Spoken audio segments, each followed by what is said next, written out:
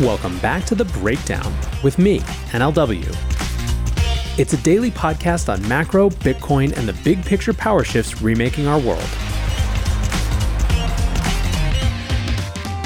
What's going on, guys? It is Sunday, February 4th, and that means it's time for Long Read Sunday. Before we get into that, however, if you are enjoying The Breakdown, please go subscribe to it, give it a rating, give it a review, or if you want to dive deeper into the conversation, come join us on the Breakers Discord. You can find a link in the show notes or go to bit.ly/breakdownpod. All right, friends. Well, today we are reading a piece about the Bitcoin ETF, not necessarily new territory, but one that has a very important message. The piece is by Pascal Gauthier, the CEO and chairman at Ledger, and is called "A Bitcoin ETF Will Never Be Your Bitcoin." Let's read the piece and then we will talk about it.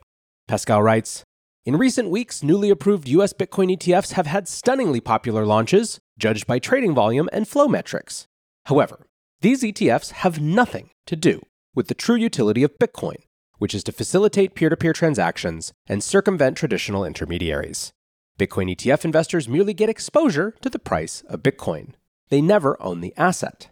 ETF participants don't benefit from what Bitcoin stands for in the first place, which is to allow anyone to experience financial ownership and sovereignty. This is precisely what Bitcoin's anonymous inventor Satoshi Nakamoto aimed for when writing the Bitcoin white paper 15 years ago. The main problem with Bitcoin ETFs is that they merely replicate the functioning of our outdated financial system built on old technologies. By relying on intermediaries, Bitcoin ETFs reintroduce counterparty risks that have underpinned finance for decades. Take Lehman Brothers and more recently FTX or Silicon Valley Bank. These are just a few examples of traditional players mismanaging their clients' assets and wiping out billions of dollars in the snap of a finger. Crypto is the way out of this flawed, archaic system, which currently satisfies only 9% of Americans. In addition to facing counterparty risks, Bitcoin ETF investors are also locked within the confines of the US-centered financial system, while crypto's core attribute is to enable anyone to access a permissionless network and benefit from an unparalleled level of decentralization. ETFs have frontiers, while crypto is permissionless. The two stand radically opposed. Importantly, Bitcoin ETF investors don't own what truly matters in crypto, a private key or a secret algorithmically generated code, mathematically proving that users are their digital token's sole owners. Holding these keys is the only way for people to interact with the world of crypto, own Bitcoin, get involved with decentralized finance, and leverage decentralized apps with ownership and freedom. Private keys are entry points to the future of finance and the future of the internet. That's something ETFs will never be able to provide. Besides contradicting crypto's utility, let's not forget that Bitcoin ETFs are more expensive than the sovereign choice of secure self-custody. With Bitcoin ETFs, people pay fees ranging from 0.2% to 1.5% not to own the underlying asset. Furthermore, the need for security is as crucial for corporate players as it is for individuals onboarding crypto. Financial intermediaries engaged in ETFs responsible for safeguarding their clients' assets must employ adapted security and governance frameworks to avoid FTX-like disasters. Section: Pro ETF. Does that mean that Bitcoin ETFs are a bad thing for crypto?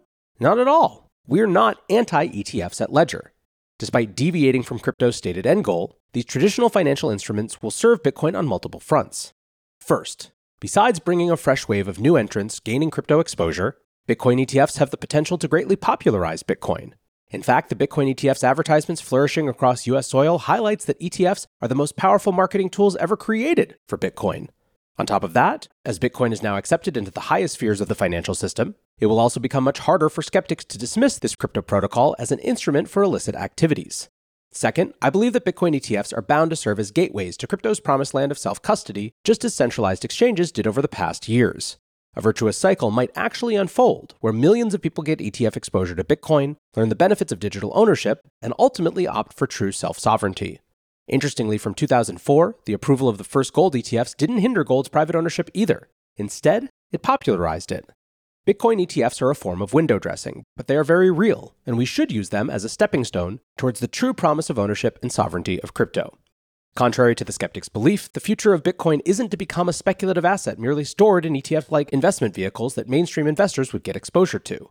Instead, it's a paradigm shift poised to rewrite the rules of digital ownership and reshape value exchange, akin to how the internet transformed information exchange for billions.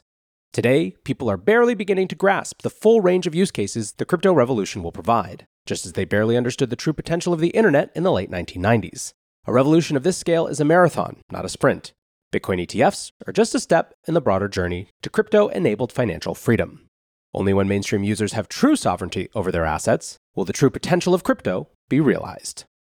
All right, back to NLW here. So I think the piece is dead on. This is pretty much how I view things. I think that in true open markets, what inevitably happens is that all different types of access to different types of assets that have any sort of demand ultimately find a supply. What I mean by that is that there are some people for whom the type of self-sovereignty and ownership offered and discussed by the CEO of Ledger are not appealing. They're not part of the priority. And for them, the fact that instruments like ETFs exist means that they don't have to ignore the asset entirely. Second, I want to put a fine point on this idea of a gateway. Almost no one comes into Bitcoin a fully formed, excited, passionate Bitcoiner. Almost everyone comes through some other door. And frankly, most people, to some extent, in some way or another, started paying attention when the number was going up. I don't think Satoshi would be stressed about this. I think they knew that this would exactly be the case. What happens though, and we've seen this endlessly, is that people come for the number go up, and they stay for the revolution. Now, I don't mean to be Pollyannish about this. There are good conversations to be had about the problems of rehypothecation and whether these synthetic instruments effectively increase Bitcoin supply. And if you're interested in those arguments, I recommend you go check out anything written by Caitlin Long, as she's been one of the longest standing and most outspoken critics of things like Bitcoin ETFs for this reason. But in general, the net effect that I think will happen is that ETFs existing will mean ultimately more people exposed to, engaging with, and ultimately passionate about, and managing their own keys for Bitcoin.